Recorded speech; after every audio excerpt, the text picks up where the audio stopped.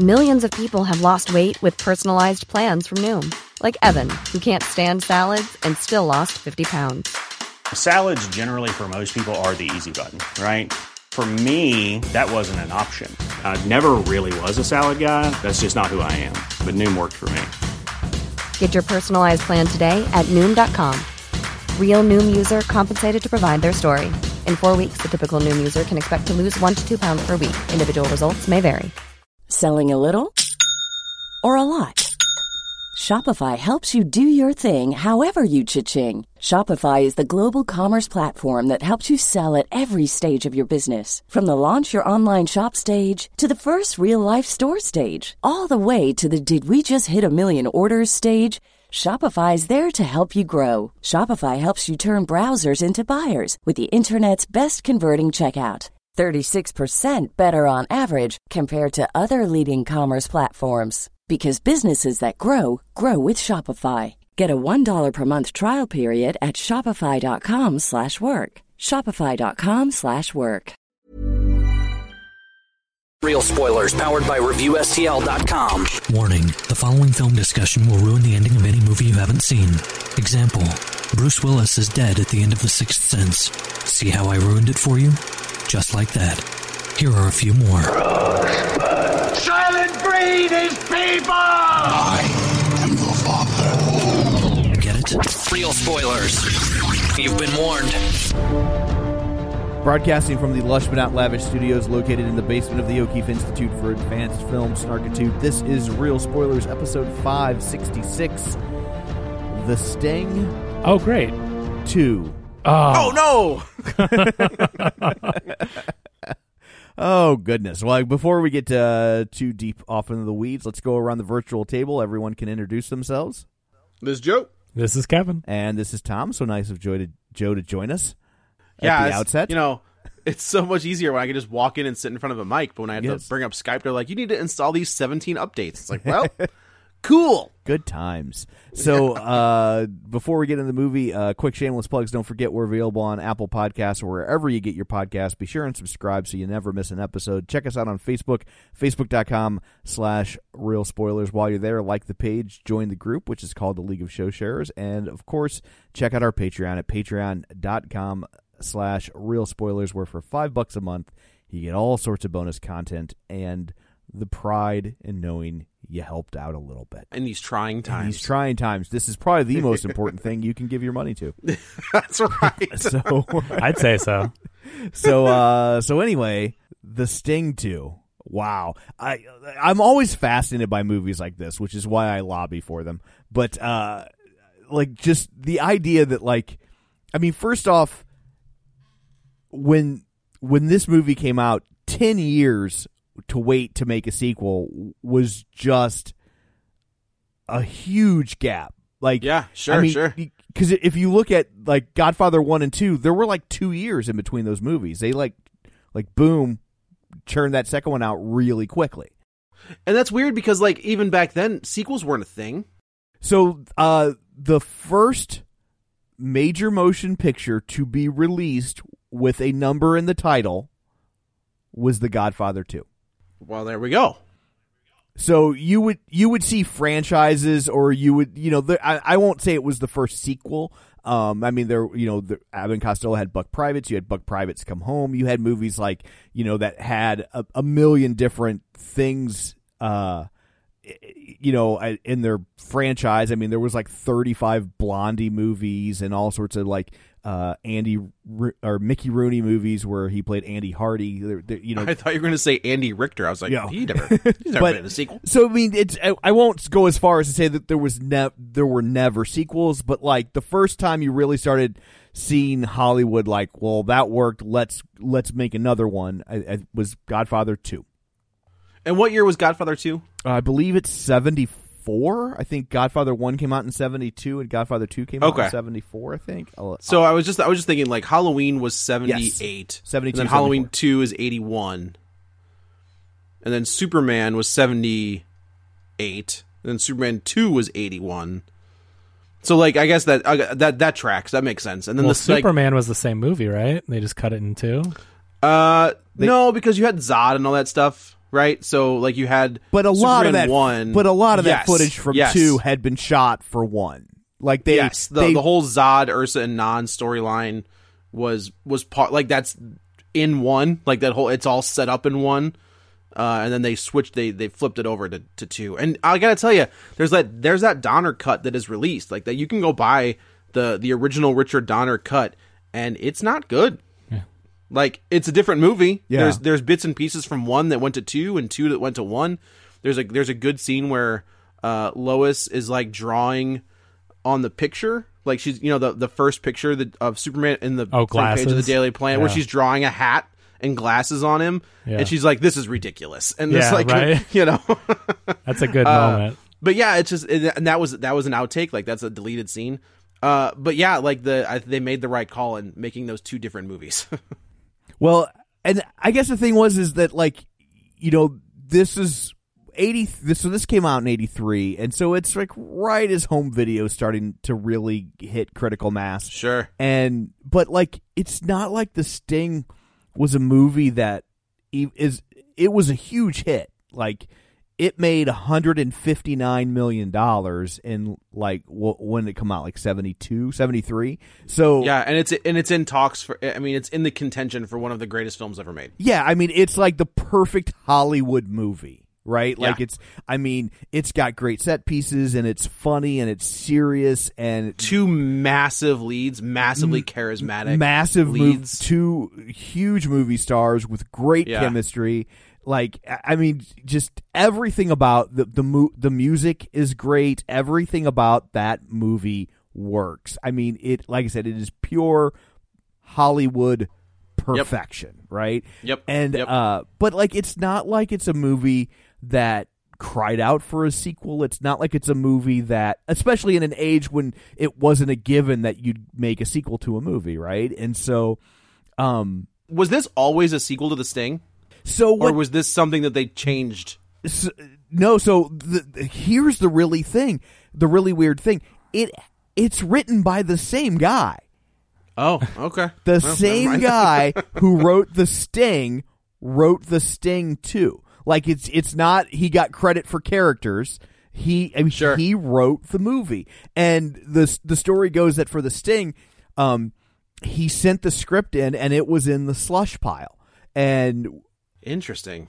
And somebody found it in the slush pile and, like, basically wrote a note, like, whose job was to read the scripts and see if there was any hidden gems. And he found it, and he kicked it up the food chain with a note that said, "This is the great American screenplay.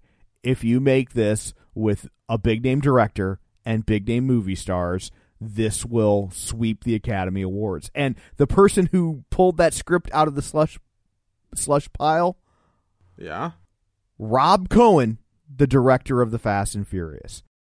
No. Yes. What? So, yeah, I know, like that, and that's, he was just reading scripts back that then? was where he was at in his career. He was just starting out, and he was the guy to go through and read all these BS unsolicited scripts and see if you find anything good. And he found The Sting and was like, "This is brilliant, and you need to make it." Wow. And so David S. Ward, the guy who wrote it, like, wrote a bunch of other movies. The 2 that you would be most familiar with is he wrote Major League.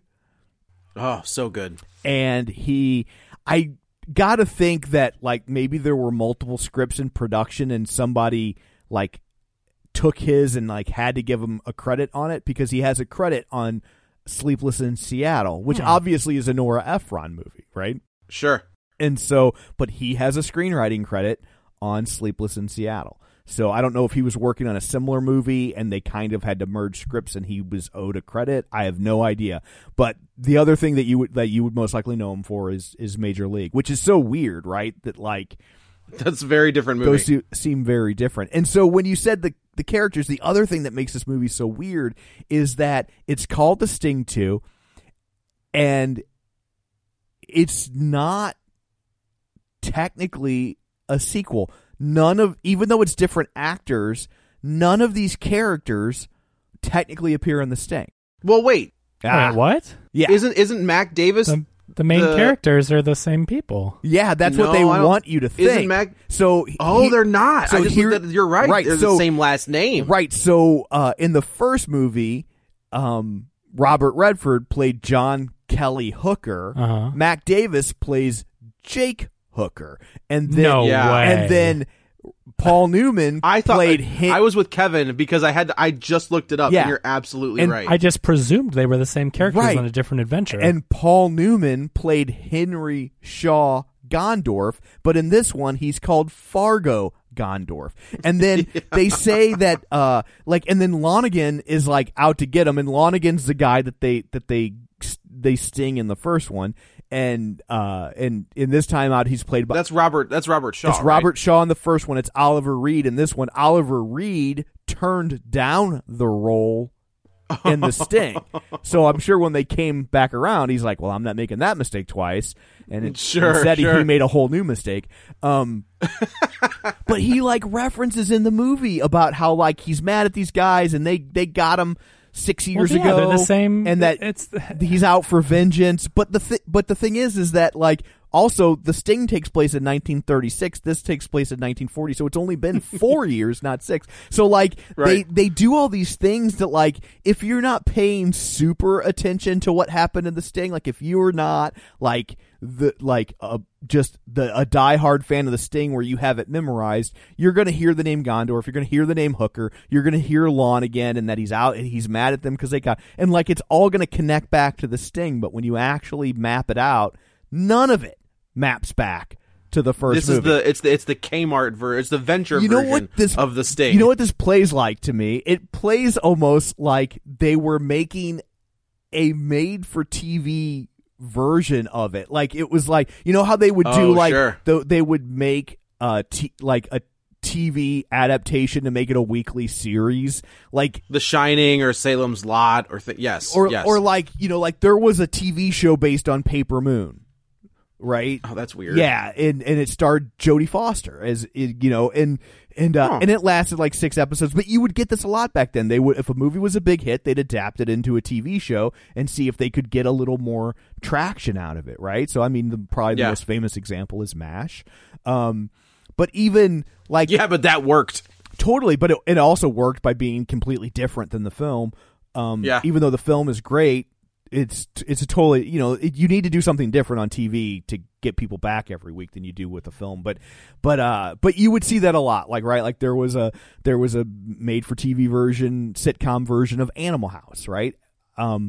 The TV Clerks. There's a TV version of Clerks. The show Alice is based on the Martin Scorsese film Alice Doesn't Live Here Anymore, right? And so, oh, really? Yeah.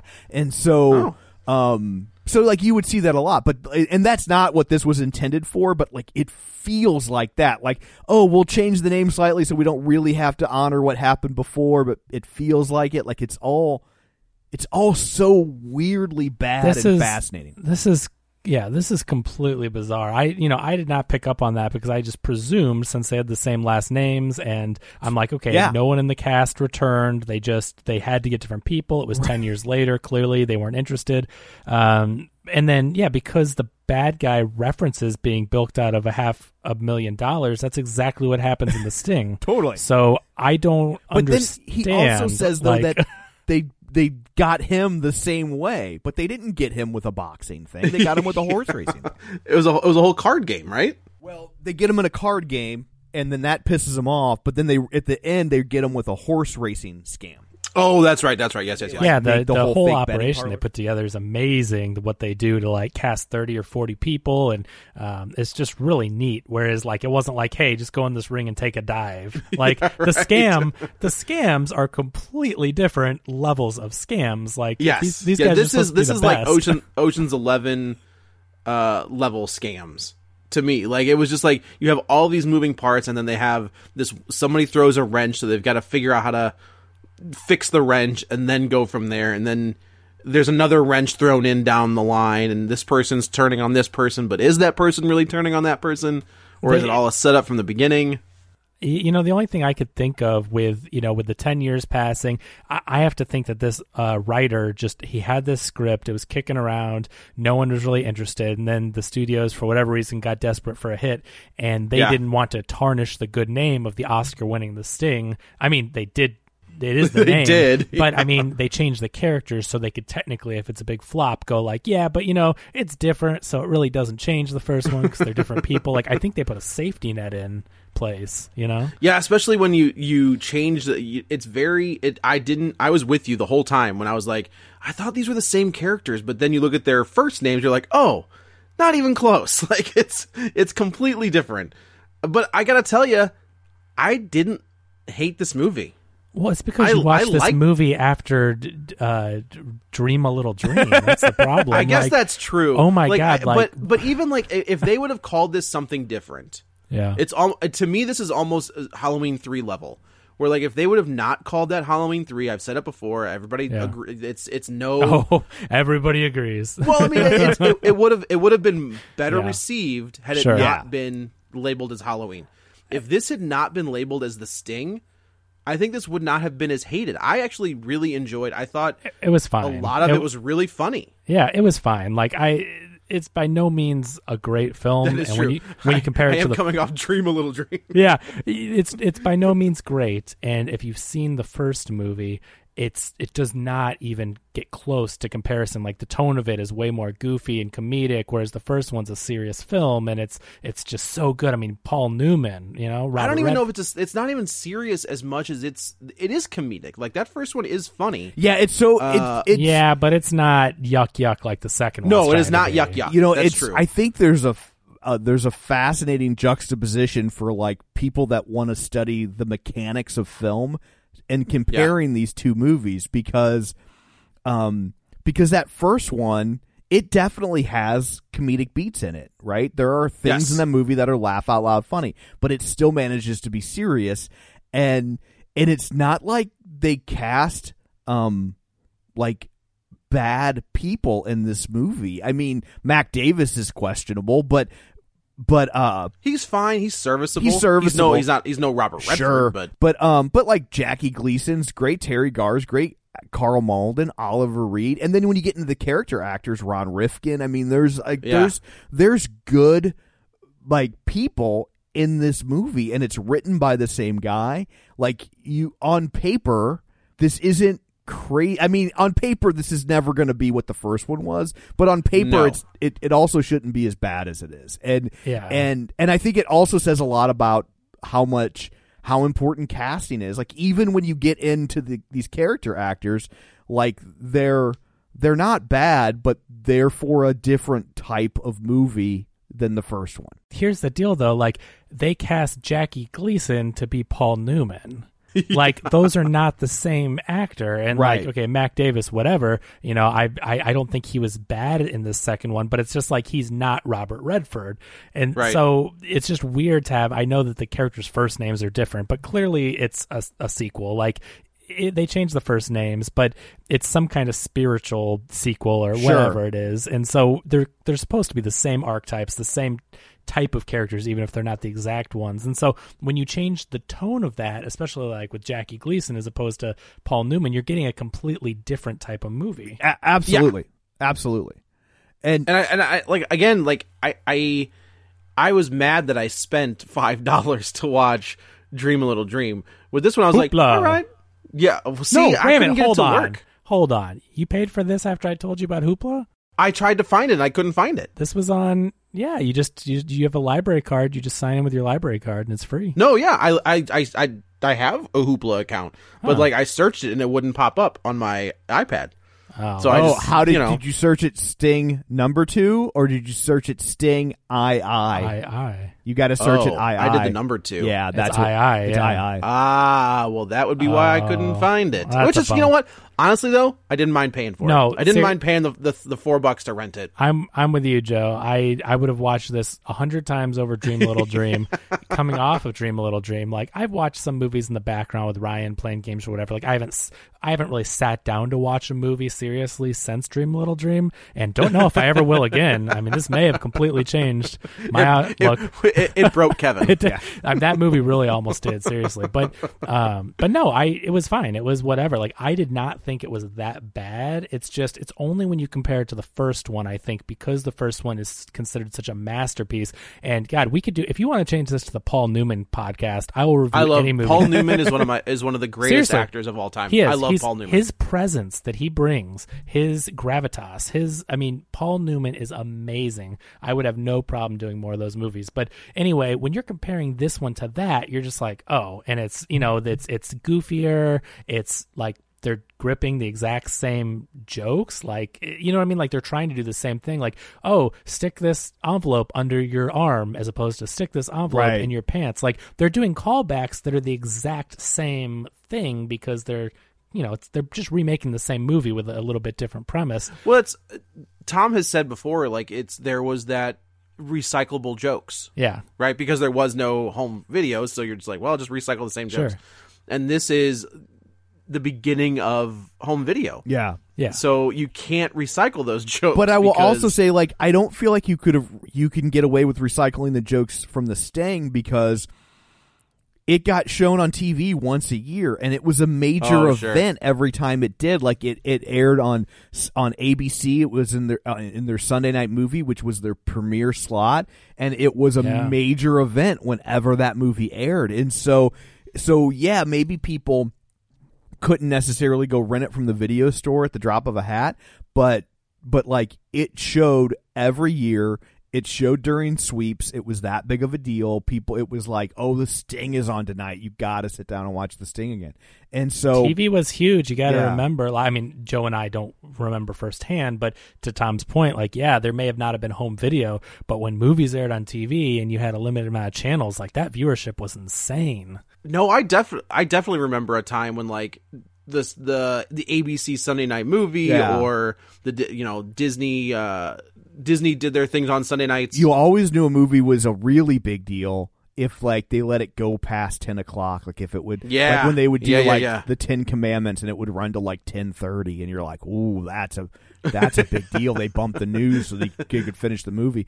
But the other thing too is The Sting really lent itself to being aired on television because there's not a lot in it that needed to get cut out, right? Like sometimes you'd watch these movies on TV. Like I remember trying to watch like Slapshot on television.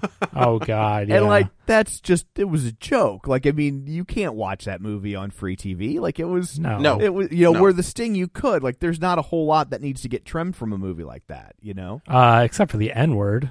Well, back then, yeah. But and also first off, back then, like you didn't have to cut that off television, and even now you don't have to. No, it's not. Absolutely not. It's not one of the banned N-word on television. Yeah, the culture hadn't switched yet. Yeah, it was not. Where you couldn't say that word. It's not a banned word from television like the F word. Like it's Oh wow. And I think there was also this mindset, which I don't even necessarily disagree with, it was dependent on the context. So like when they would say the N-word in that movie, well, first off, the first time you hear it said is not the first time, the second time. Okay. But you hear it said by a bad guy, and it establishes that he's a bad guy, right? Like it's, and so they weren't throwing it around like, ha ha ha, we're calling these people that. Like they were like setting up that this mark that they were going to con was a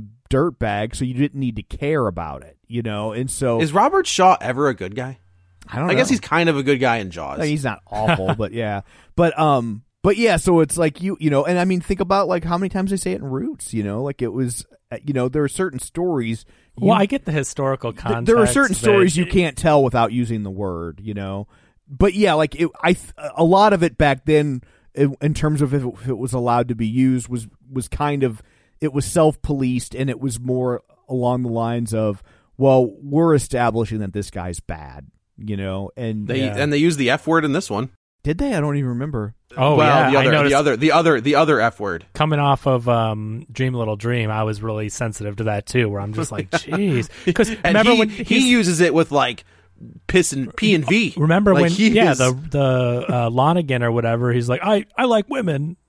Oh no, it's not Lonigan. It's the other guy. It's the club owner. Carl Malden. Like, I knew a guy by the name of that name, and he was a peacock. I totally missed that. Yeah, he uses, and it's like it's not.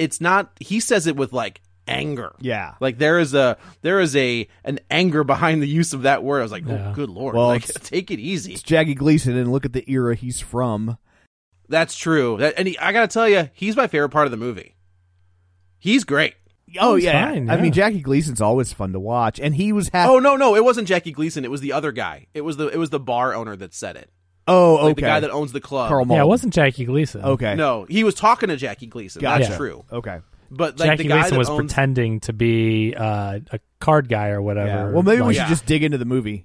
Like, let's. Okay. Yeah. So, not Robert Redford and his partner are like they're just grifters. Like, there's nothing of note about. There's nothing special about them. Honestly, like they're just working scams, and they are tight with the Jackie Gleason character, who is not Paul Newman.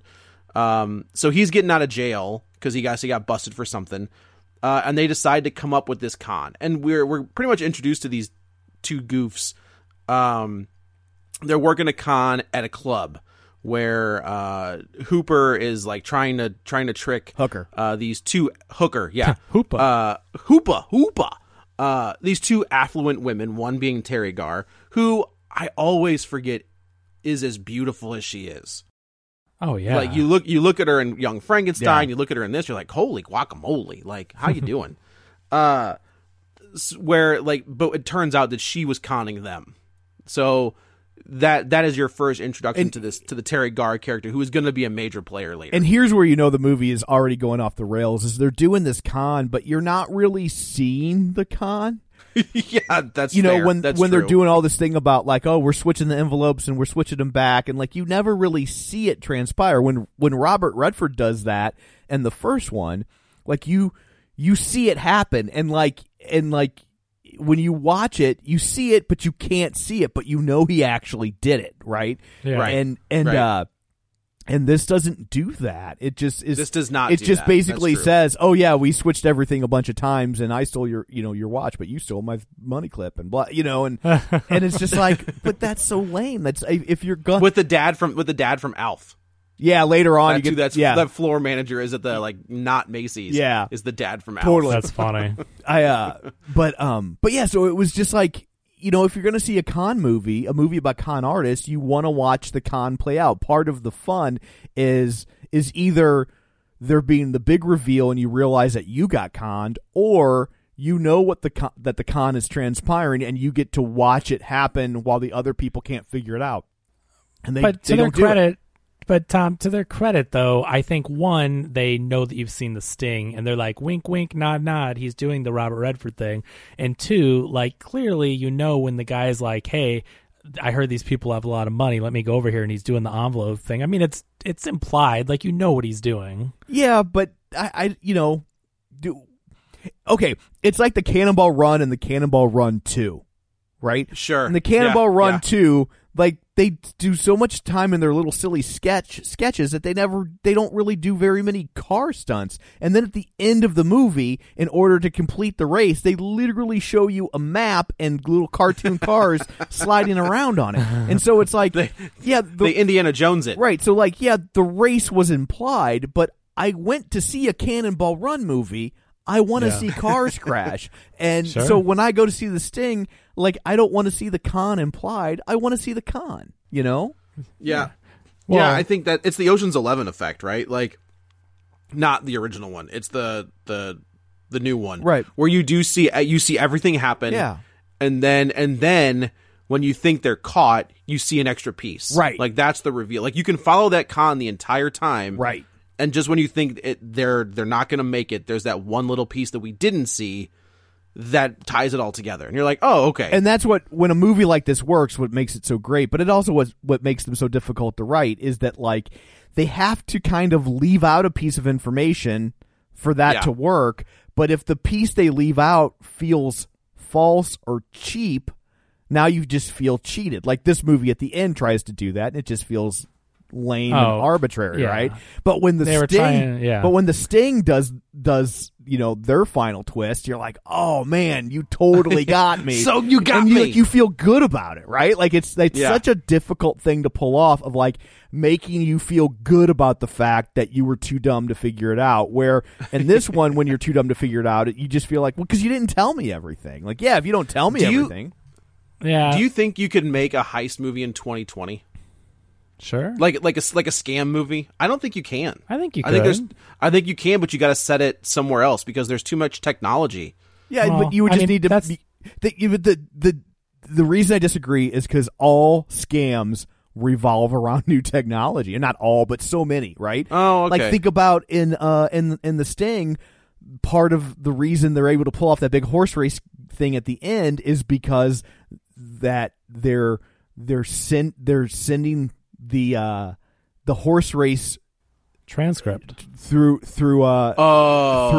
telegraph, right? And there's an ever so brief delay, and they're able to capitalize on that delay, right? Yeah. And so that's fair. And so, like, I think if you want to come up with a scam, I think the only problem now is the scams that revolve around technology are just so nerdy, just people sitting in front of a computer typing, that they're just not interesting to watch. Yeah. Right. Like, that's a problem. Okay. Yeah. So our characters, Jackie Gleason's getting out of jail, and they come up with this a new scam.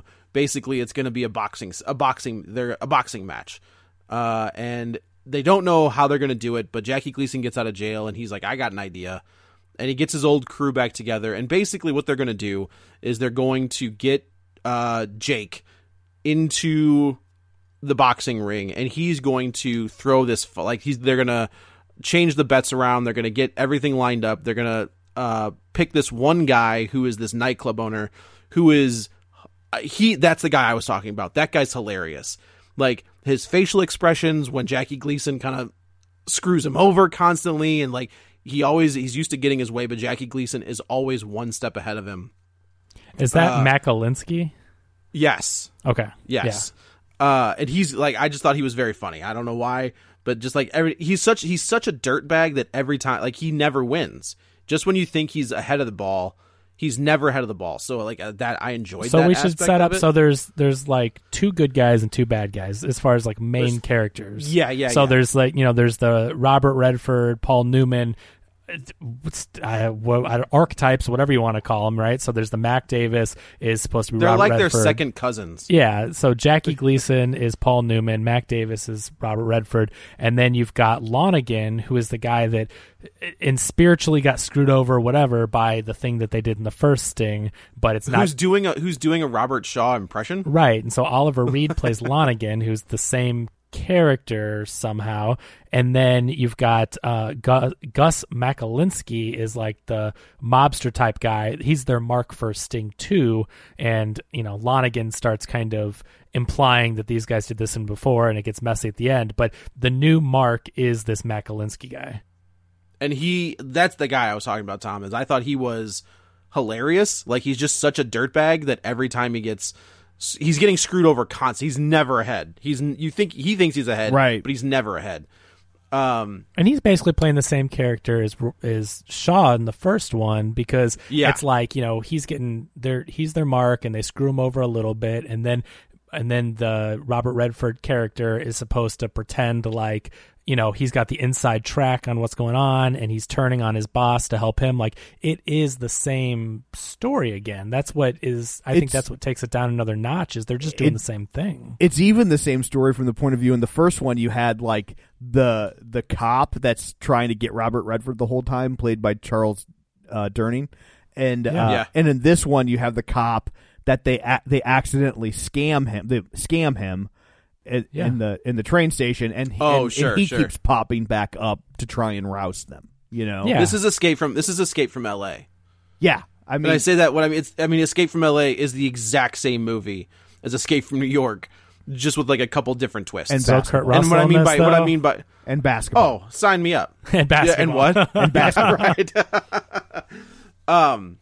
Yeah, so Jake goes to Mac Alinsky and he kind of says, look, I know. So there's a whole scene where Terry Garr gets involved where she becomes part of the Garr, dresses to the nines and she kind of tricks him into sitting with her. And then here comes Jackie Gleason and of course, Terry Garr and Jackie Gleason. It's hilarious. He's like, wait, what are you doing? He's like, I just thought I'd sit here. And, so when he comes and sits down, Jackie Gleason works him. And if you know anything about Jackie Gleason, this was actually my favorite. This was my favorite shot of the movie. Is Jackie Gleason is a legit pool shark. Like that dude. Like the whole thing with Paul Newman in The Hustler is real. They go play pool. Like that was him. That was him playing pool for real. I was gonna say because to have Jackie Gleason hustling pool, I thought that had to be a nod to The Hustler. Absolutely. I mean, seeing Jackie Gleason play pool in 1983 was akin to seeing John Travolta dance again in 1994. Yes, like it was like right. that would be very exciting without question for a certain group of people. Because of The Hustler. And The Hustler is a great movie. Like I absolutely love it.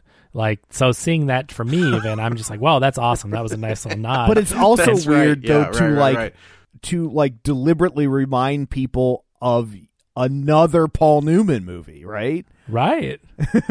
And another con artist Paul Newman movie. Like, yeah. So he works Mac Alinsky the entire time. Card games, pool. Well, then he's like, let me get my money back. Like, so you've got the. He's like, okay, sure, conning him, and then he says, "Oh no, give me a chance." But the thing is, this is the exact same thing as Shaw in the first one. Like, he's a con man too, so he conned a con, and then he's like, "Let me win my money back. Here's a card trick." And I actually loved this card trick and how the woman reveals it. This was great. This is my favorite scene in the movie. I agree. The pool scene, this whole thing, but especially the 3-card Monty thing. Like so much that's of this, genius. So much of this, the cons in this movie feel like, because David Ward, he researched con artists, read lots of nonfiction books about them for like 2 years before he wrote The Sting. Yeah. So he put a lot of work into it, and I really feel like a lot of the cons we see in this movie are basically cons that weren't cool enough to be in the first one. Oh, sure. Like it was just leftover. It was just leftover stuff. But this 3-card Monty scene was the only thing that I felt like that was good enough to have been in the first movie.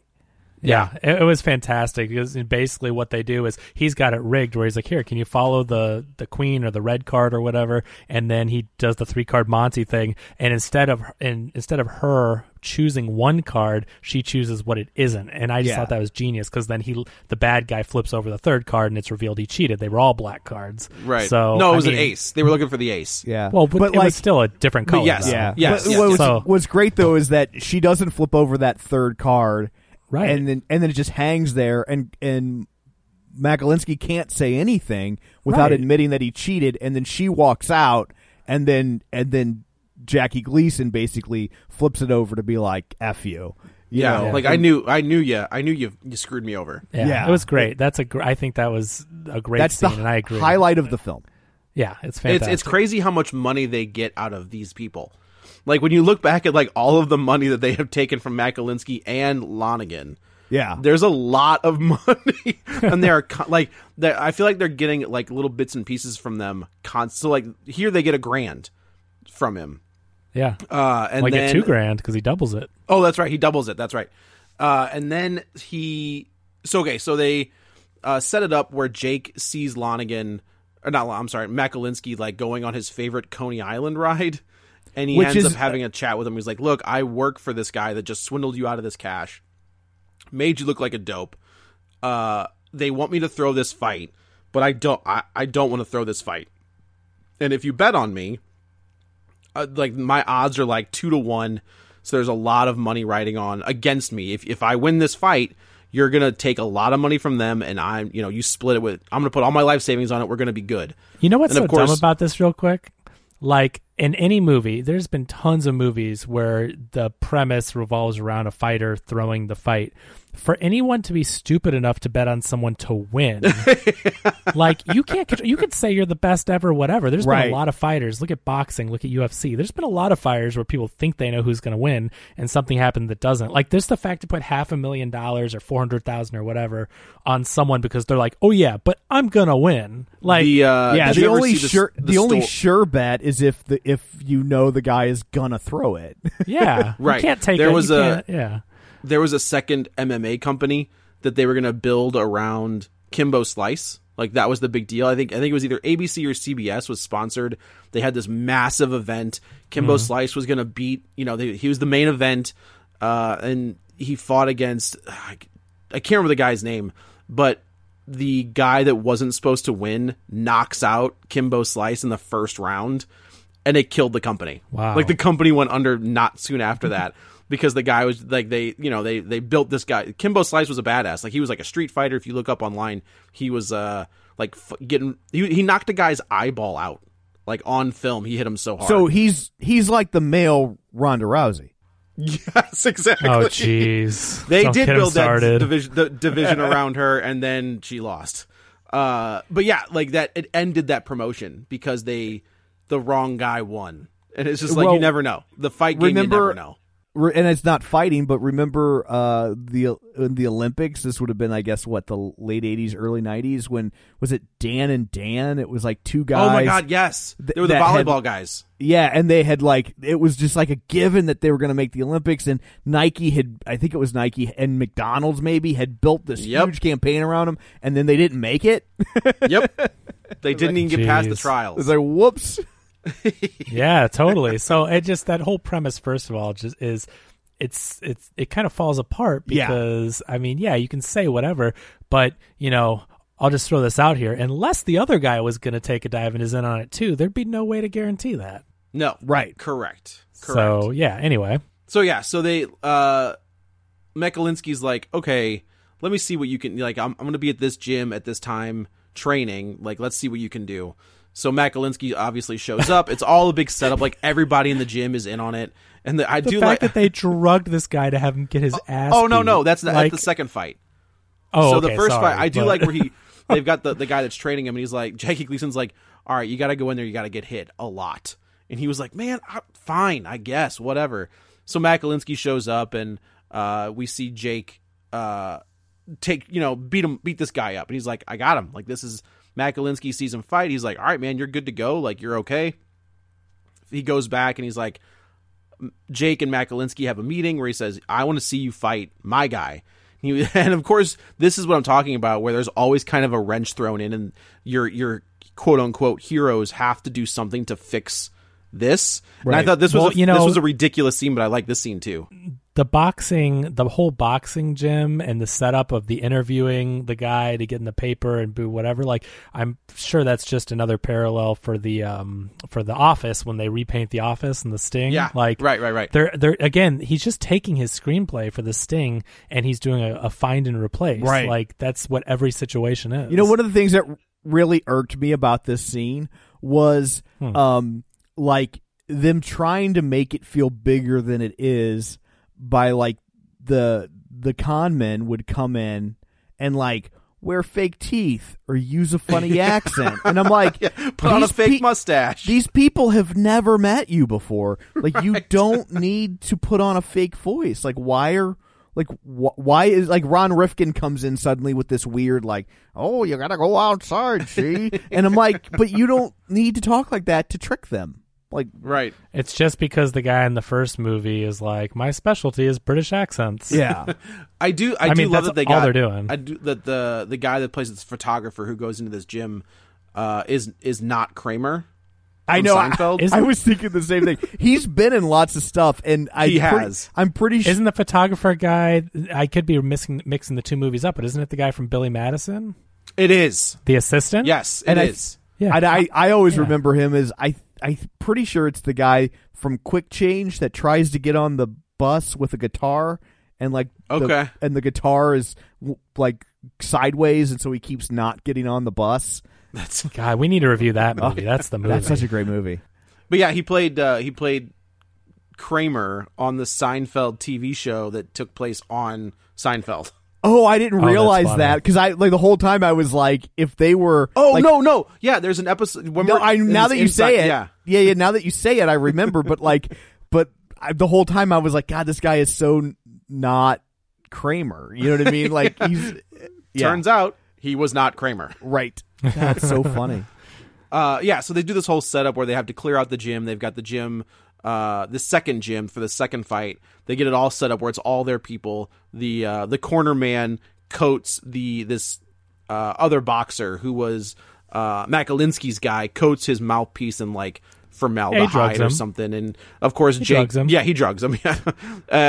Jake knocks him out, no problem. That just it's one thing to con someone, especially a bad, like these guys they're conning in both movies are bad people. They're conning con men basically, right? Like, okay, but they're drugging this guy so that Jake can wail on him and knock him out. Like there's something very wrong about that. It's weird, like I didn't find that as offensive as the parents in Dream a Little Dream poisoning, their own daughter. Yeah. They are both very wrong things. Totally wrong. I'm not saying that. You're totally right. But you're right. I found it less offensive. Part of what makes the sting work is that we never see them steal from good people, right? Obviously, con men steal from good people all the time, but like the kind of ethos of a film con man is that like they're taking advantage of your own greed or hubris or racism or it's some ugly aspect, some major character flaw that if that person didn't have that flaw wouldn't be ripped off. Like sure, this is the same principle behind The Punisher, for example. Right. Yeah, like the Punisher is out there committing straight up crimes and murders, right? But they're only bad people, right? Well, except for that poor jaywalker that he saw walk across the street. Like that was, no reason for that. Jake beats this guy up, and now McClinsky's like, "Yep, I got you. Like I got your backing. You've got your protection." He's like, "You need to go see the Chancellor and say this one phrase and everything. Just put everything on him." So Matt Galinsky goes, and of course the Chancellor and the guy sitting at the table are both in on the scam. They make the bet, and then this entire time, Lonergan has this other idea where he's going to set everybody up and he's going to make his money back. Like, I don't really understand. Yeah, the whole time the movie cuts back and forth to him, like, in his palatial palace. And he's got, like this super offensive Mexican guy who can't say weird. Shakespeare? Yeah, it's really weird. They keep cutting back to him, and the whole time you don't know what he's doing or why he's lurking in the background. But yeah, he just keeps being like, "Yeah, just you wait. We're gonna get them. We're gonna screw them over." Right. So he enlists the cop that has been chasing Jake this entire time, and says like they'll be here at this time. Like you've been looking for this guy. You can snatch them all up. Which is the exact same plot point except flipped, where the cop. Right. Where Robert Redford's like, yeah, you can come get this guy, but we need to pull the scam first. Like, It's the exact same thing in reverse with the cop. It is. So the bets are made. Everybody's, doing their thing. And they get to the fight. And of course, Jake is barely hanging on. Like, this guy is legit. He's beating the crap. This is also the weird turn where we find out that Terry Garr flips. Like, she's actually feeding Lonergan information. So is that legit? I couldn't. No, it's remember not legit. It's not legit. No, it's all a setup. Yeah. Yeah. Okay. That's well, yeah. Oh no, because based on the ending, of course, it's a setup. Yes, of course. If this thing had taken like one or two "quote unquote" scams out, I think it would have been better. Like, there's just everything about this movie is a scam. In that they tried to one up the one up. Like, exactly. Yeah. And it just that to me was a drawback. Is like there's just too many scams, like there's just too much. So Terry Garr, this is where Terry Garr kind of reveals herself that she's been giving Lonergan information, and she gets $40,000 out of Lonergan here. Yeah. So it's just like, well, there's this some reveal. More money. I hate this reveal so much. I did not like this either. Because first off, he tells this to the cop who does not need to know it. It's only done for the benefit of the audience. It's such lazy screenwriting. And then when you see her, then it goes from lazy screenwriting to lazy directing, because she walks into the room with this big giant hat with the brim down, right, and then looks up dramatically. I'm like it's this big reveal, like, oh no, she's in on it. But that's only a reveal for the audience. So for her to walk in like that and do that to that guy who'd be like, yeah, here's a blonde chick, whatever. So but it's not even a reveal because she's the only woman we've seen in this movie. Right. We haven't seen, there's no other women. There's the other woman that she's sitting at the table with, but Teri Garr is the only woman in this movie. Yeah. I wish they would just be meta like Deadpool and be like, what are you doing? Like, why are you landing like that? You know, like some kind of commentary on that. Like, what was that reveal? Like, yeah, hi, can I help you? Right. So they're all at the fight, and everything's going according to plan. And then so Lonergan kind of gets there as well, and he bets $1 million on the other guy. Right? Like, isn't that the deal? Lonergan bets on Mac Davis because he's gonna win, because then he has to go switch the bet. No. It's Lonergan makes a bet on Chico. The other guy, Makalinsky, bets on Jake because he thinks he's gonna win. Right, because that's the whole deal. Yeah, Lonergan wants to win double his money and screw them over. So right. Yeah, so Makalinsky bets on Jake because that's his guy, and Jake says he's like, I'm going to knock him out. So when Lonergan does the reveal, he's like, yeah, that's a good fighter. I got to tell you though, he's full of crap. That's where Makalinsky's like, oh, go back to the bookie and change the bet. And Which at first I'm like, wait a minute, you can't change bets. And then I see how they changed the bets, and I'm like, oh, well, I guess he just did. At that point, fair. Like, you're not changing the bet, you're just robbing the guy. Like, why? Well, that's like, what I'm why? saying. Why even go through the illusion that you're changing the bet? Just shove a gun in his face and say, give me all your money. It's the same thing. That's where it fell apart for me too. Yeah. Same thing where he's like, yeah, change the bet, and then they're like, nope, tear up that paper. Okay, see you later. Like, let's hope this. Like, yeah, you just did something completely. I don't know if I could say illegal. Oh no, it's illegal betting. No, he bet. No. If you watch, so he tears up the ticket. That's the marker for Makalinsky betting on Jake. Right, and the chancellor writes a new ticket. That changes the mark from Jake to Chico. Right. But why didn't he just rob the money?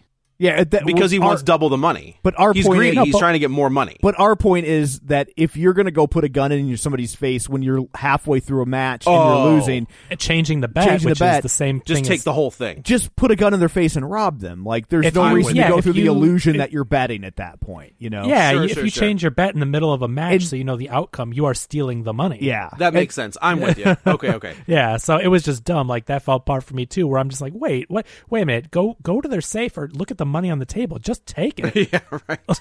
You know? Well, and then and then presumably presumably the only reason that they even let them do it is because this bookie agency is being ran by Gondorf or Jackie Gleason. Correct. So they already know that the outcome's going to flip anyway, and so they let him. But then, like, there's this shot when he leaves. There's one of the guys, like, hanging his head in his hands, like, oh, no, we're screwed. No. They didn't know. That because Jackie Gleason has to go, oh, never mind. You're right. You think they knew or just Jackie Gleason? I think Jackie Gleason knew. I do, too. I think only he knew and everyone else was... Yeah. Now we're writing their screenplay. But yeah, someone needs to. But I think that was the big reveal that we're about to get to is all dependent on, like, no loose ends, nobody else knows, so they're all playing the part. Right. So, yeah, the fight goes down. We see that Lonergan flips the bet. Everything we think, right, as the viewer, has gone to crap. Teri Garr is no longer sitting at ringside, so we're left to assume that she is actually flipping on them. Jackie Gleason gets up, tells Jake, he's like, look, man, I don't know what to tell you. You got to knock this guy out. And he's so nonchalant about it, Jackie Gleason is, where Jake is not a fighter. Like, he's like, I fought in the Golden Gloves 20 years ago. So he's like, yep, you're going to do just fine, kid. Well, you'll be all right. I mean, thank goodness that at least there is a flip that gets revealed later, because just seeing an empty seat and a guy going, yeah, you have to win now, does not make someone capable of winning. So no. I appreciated that there was a reasoning behind it, because when this happened, I'm like, no, this guy just got his ass beat for 6 rounds or whatever. He shouldn't have lasted 1 round. So I do like him the just line being like, I'm mad now. Right. I do like the line at the end of the movie when the reveal happens. Like, I got to tell you, didn't think you'd make it 5. Like that was a good little line. I liked that flip. I'm I don't know. I actually liked that because I did not see that one coming. So Jake, you think that Jake's pulling a Rocky and he's coming back and he's going to beat this. He beats this. He knocks this guy out. And of course now, right. Now Lonigan's pissed. Makalinsky's pissed because he just lost all this money. He changed to the wrong bet. I mean, and the idea of conning someone to where before you know that it's a double cross, like to get someone to change their bet to the wrong thing, like I really like that concept. Yeah. Yeah. Agreed. Just when you think you're ahead, you're not ahead. Yeah. So the fight's over and everything kind of clears out. The cop was given the wrong information, obviously, and nobody's there at the bust except for the little bellboy with the flowers. The telegram. Which was fine. And then they're walking, Jackie Gleason and Mac Davis are walking down next to this train. Excuse me. And he's just like, where's my cut? And he was like, I don't know, man. Like, I gave it to the girl and we don't know where she is, but, I do like that Jackie Gleason's like, best of luck, and just gets on the train and leaves. And, like, if you don't know how this is going to end, you're like, well, why would he ever partner with him again? Like, he just screwed him out of all this money. And he's like, you don't need the money. I'll hold it for you or whatever. The two reveals that we get is that Chico, the other fighter, was in on it the whole time. He was going to take a dive the entire time. And then the second reveal, Terry Garr gets off the train. Her and Jake actually hooked up. Like, they're kind of a couple at this point. And we get the reveal that she's like, Jackie Gleason told me to hold on to the money for you. And he was like, why would he do that? And she's like, I don't know. My dad does weird things. And that's the reveal, is that Terry Garr and Jackie Gleason are father and daughter. And then everybody's happy. That's how the movie ends. Is like everything's okay, I guess. He's my dad. He's my dad. Dun, dun, dun. Right. It's just like, and of course, Jackie Gleason just gives like a tip of the hat and just goes off into this on the train. I also think it's weird as this train continues to drive off as the credits roll for like a good 2 or 3 minutes, and he just stands on the back of the train, and I'm like, what are you looking at? Like, there's bye, like goodbye, go back now, in the goodbye. train. Like, what? I was like, is this the first post-credit scene ever? I was wondering like what they were getting into. So no, the first post-credit scene ever. There might have been like some smaller. I think there was like one smaller art house movie that did something like that. But is that Ferris Bueller? No. Gotta go back a little further. Okay. I think we talked about it, didn't we? I can't think of it. It's the Muppet movie. Yeah. Yep. Oh, wow. Because remember, I always forget the name of the big giant monster. It's like Alice or something. It's not. That's not Sweetums, right? Oh, it is Sweetums. So Sweetums. Yeah. And because Sweetums like is trying to follow them to Hollywood, and then he gets and there, then and then they're gone he or whatever, like bursts right? through the screen, and then and then the Swedish chef is like, the flume is okie dokie. Yeah, the whole movie, Sweetums is running behind him, trying to catch up to him. Yeah. So like that's I believe the first like major motion picture with a post credit scene. That's funny. Yeah. Well, but this movie's not awful. Like if it's not good, but it's if it wasn't called The Sting 2, I think it would have been better reviewed. Not much, but like I think people would have just been like, this is a pretty mediocre movie, but because they attach that pedigree of The Sting to it, and then like deliberately imitated its film style, right? Like with the music and the title cards and the oh my gosh, yeah, are these Scott Joplin songs too, or like not Joplin songs? Like I don't know. The only Scott Joplin song I know is The Entertainer. So like the first movie is The Entertainer, right? The whole first movie, and so they were doing ragtime songs in the second one, but I couldn't identify whether or not they were really his songs or if they were like, oh, we got Bob Joplin songs in this one. I think that they're in the public domain at that point because they're pretty old. It's ragtime. So my guess is that they were probably Scott Joplin songs. And the movie was nominated for an Academy Award for Best Musical Score. But he was it was imitation Hamlish, right? Like it was, he was clearly trying to sound like what Marvin Hamlish did. And we watched my wife and the kids were in and out of the room, and they were like, "Oh my God, this movie's so bad." And I was like, "But the first one's great." And they're just like, "Uh-huh." And so I made them watch like that opening sequence of The Sting, and they were just like, "Oh my God, like how like this is doing the exact same stuff, but just everything about it works." Where nothing about this was really working. You know, like it was nothing at all. Yeah, and even my wife was like, I can't even really put my finger on why this works and that doesn't, but like this is great. Like I'm totally on board. She's like, even the music sounds better, and it's essentially the same song, you know?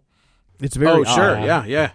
I mean, something about it to me, I feel like, again, I did not hate The Sting 2. Like, I had an entertaining time with it like Joe did. But knowing The Sting and seeing how it's it's a carbon copy of it, but everything carbon copied is blurry. And I mean, carbon copies by definition aren't as good. But I mean, I'm talking about like it's like a carbon copy that then got smudged and then crumpled up. You know, like, knowing that it's an exact copy and they're not doing really anything original, I think that just in the back of your mind, you're like, even if this had a different name, like Joe said, like it would be entertaining, but you just know, they're being so lazy with it. You know, it's just I think that was the problem. You know, like it is. I didn't realize how much of a retread it was until we started talking about it. Right. And I was like, it's exactly that. It's like Airplane 2. Like, again, it was a different time period, but knowing now, like going back and watching Airplane 2, you're just like, yeah, this isn't funny. This isn't good. It's the same movie. You just changed it to a space shuttle to be topical. Yeah. Yeah, exactly. And they were supposed to, the goal was to make another one of these, right? Like they were gonna make a prequel and show how Gondorf and Frodo, how Paul Newman came up, probably became con men and came up through the ranks, and then this tanked so hard they bailed. This actually gets referenced on an episode of The Simpsons. Did you know that? No, what do they do? In The Great Money Caper, which was from 2000, Abe Simpson has an idea for a scam, and he says, this will work because it was featured in The Sting 2, so nobody knows about it. That is a great joke. Oh my God. Although it's also like that's a ripoff, right? Like, because that's basically the premise of Office Space. Oh yeah, I mean, I could see that. Oh sure. That's the big joke in Office Space, right? Because they were like, we're gonna do this thing that worked was in Superman 3. Because I remember like watching Office Space. I saw it in the theater. Like I was like I was one of the people that did that. You're one of the 3 people. Yeah, I was at a press screening, and I know a guy that Rizzuto from The Point does morning shows on Morning on The Point. He was telling me about how he was working in New York at the time, and they wanted him to go work the screening for Office Space, and that and he didn't know what it was, and he was just like, okay, because he was part-time. He was doing like overnights, I think, and so the movie wasn't big enough to get one of the real DJs from that station, because I think he was at the station Stern was on. And, sure. And so he's like, okay, sure. And so he goes, now I look back and it's great because it's he goes, it was literally because it's New York, we had the cast there, and so he's like, it was me and Ron Livingston, and he's like, and I had no idea why until later, but we were taking baseball bats to fax machines while they took photos of it. So he's like, he got to beat up a fax machine with a baseball bat with Ron Livingston, and I'm like, that's pretty awesome. Funny. Yeah. But wow. But yeah, I remember seeing the movie when it came out, and when they were setting up, when they're talking about what they're doing, and I'm like, oh my God, this movie totally stole that from Superman 3, and like everybody's going to pretend like that's not a thing. So when they referenced it, I was like, okay, cool, I can like this movie. All right. You win movie. Yeah, that's a really good joke. But you're right, Tom. Office Space, I believe, was 99. So if it was a 2000 Simpsons episode, they almost had to have seen that and made the joke. Yeah, that's right afterwards. Totally. You know? The only credit you can give them is that maybe because of the lag time on animation, maybe they. It is a year. You're right. Yeah, it's a year lag. So like maybe. Maybe they made the same joke, but that's coincidence for sure. Absolutely, absolutely. So I know we don't do video recoveries much without Dan, but like if you want to see a good con artist movie about boxing that most people I think are unaware of, there's a movie called Diggstown. I've never seen it. No, me either. Okay, it stars James Woods, but see it anyway. But it's like it's like James. It was before he was super crazy, but it's like James Woods and Bruce Stern and Lou Gossett Jr. and Heather, a very very young Heather Graham, and it takes place in this kind of like factory town, like those towns where like one guy owns the whole town. And sure, Lou Gossett Jr. plays this aging boxer, and they bet him that he can't knock out 10 people in 24 hours. And so they have this 24-hour boxing match. And this movie is so much fun. It's not like a great movie, but it's a fun movie. And cannot recommend it highly enough. I think if you've never seen the movie, if you see Diggstown, like you will walk away having a very fun cinematic experience. Cool. I'm going to check that out. It's a lot of fun. Yeah, totally. Let me know what you think. I think that you guys would both like it. Like I said, it's not a great movie, but it's a fun movie. But it's directed by Michael Ritchie, one of his last ones, and so like he's the guy who did Bad News Bears. And he's done a lot of cool little movies over the years. So I'll throw out, like we said earlier, The Hustler, even The Color of Money, which like I don't like. Color of Money I like it a lot. I don't like it as much as The Hustler, but like it's still worth seeing. And then I would say Paper Moon and Matchstick Men. Well, even The Sting. What are we talking about? Ocean's 11. Well, I think that's kind of implied. Yeah, The Sting is. I think we just did an hour video recovery. That's on true. Sting. Yeah, right. But yeah, I love Paper Moon, and then I also love how Matchstick Men is like a spiritual remake of Paper Moon. Yeah, totally. Yeah, Matchstick Men's great. Yeah, but yeah, Paper Moon is like such a great movie. But yeah. So those are all good ones. So, well, I guess that's it for this one. Let's go around the virtual table, and everyone can say where to find them. This is Joe. You can follow me on the Twitter at Joey Butts, BUTTS21. This is Kevin. Follow me on Twitter at Kevin R. Brackett. And this is Tom. You can follow me on Twitter at Roger Kubert or on Facebook at Facebook.com/Tom O'Keefe. Find the show online, Facebook.com/Real Spoilers. While you're there, like the page, join the group, and of course, check out our Patreon at Patreon.com/Real Spoilers. So that's it for this one. Since there'll be no new movies next week, I guess we will tackle another cash grab sequel. I'm going to call an audible and just pick the movie right now. Okay. All right. And this one's for you, Joe. I say next week we do Escape from L.A. Yes! Yes! I mean, I would love to do that, but Game on. I mean, Trolls comes out next weekend, and that's the very first new release. Like, we'll do two. Maybe we do two then. Because I mean, you've already brought up Escape from LA. You can't take that back. I mean, I first of all, I love Escape from LA. Bruce Campbell's in it. Like that movie, I love it. So I'm good with that. But I feel like we have to do the very first movie ever to skip theaters. That was supposed to. I would agree. Okay, well then let's do that instead of a box office report because the box office report because there ain't going to be no box office report. There's so little news to talk about. So that's what you have to look forward to until then. You just heard us hammer it out. So thanks for tuning in, and until next time, Hammerhead Hagen lives in Diggstown. Quick addendum: I did not ruin this movie for you. Still go see it.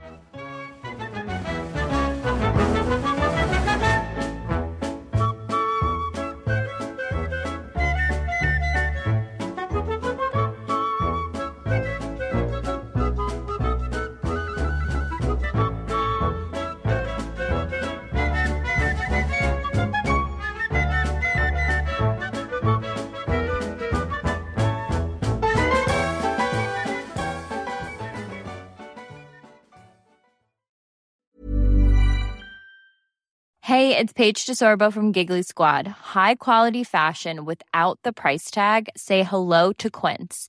I'm snagging high-end essentials like cozy cashmere sweaters, sleek leather jackets, fine jewelry, and so much more. With Quince being 50 to 80% less than similar brands. And they partner with factories that prioritize safe, ethical, and responsible manufacturing. I love that. Luxury quality within reach. Go to quince.com/style to get free shipping and 365-day returns on your next order.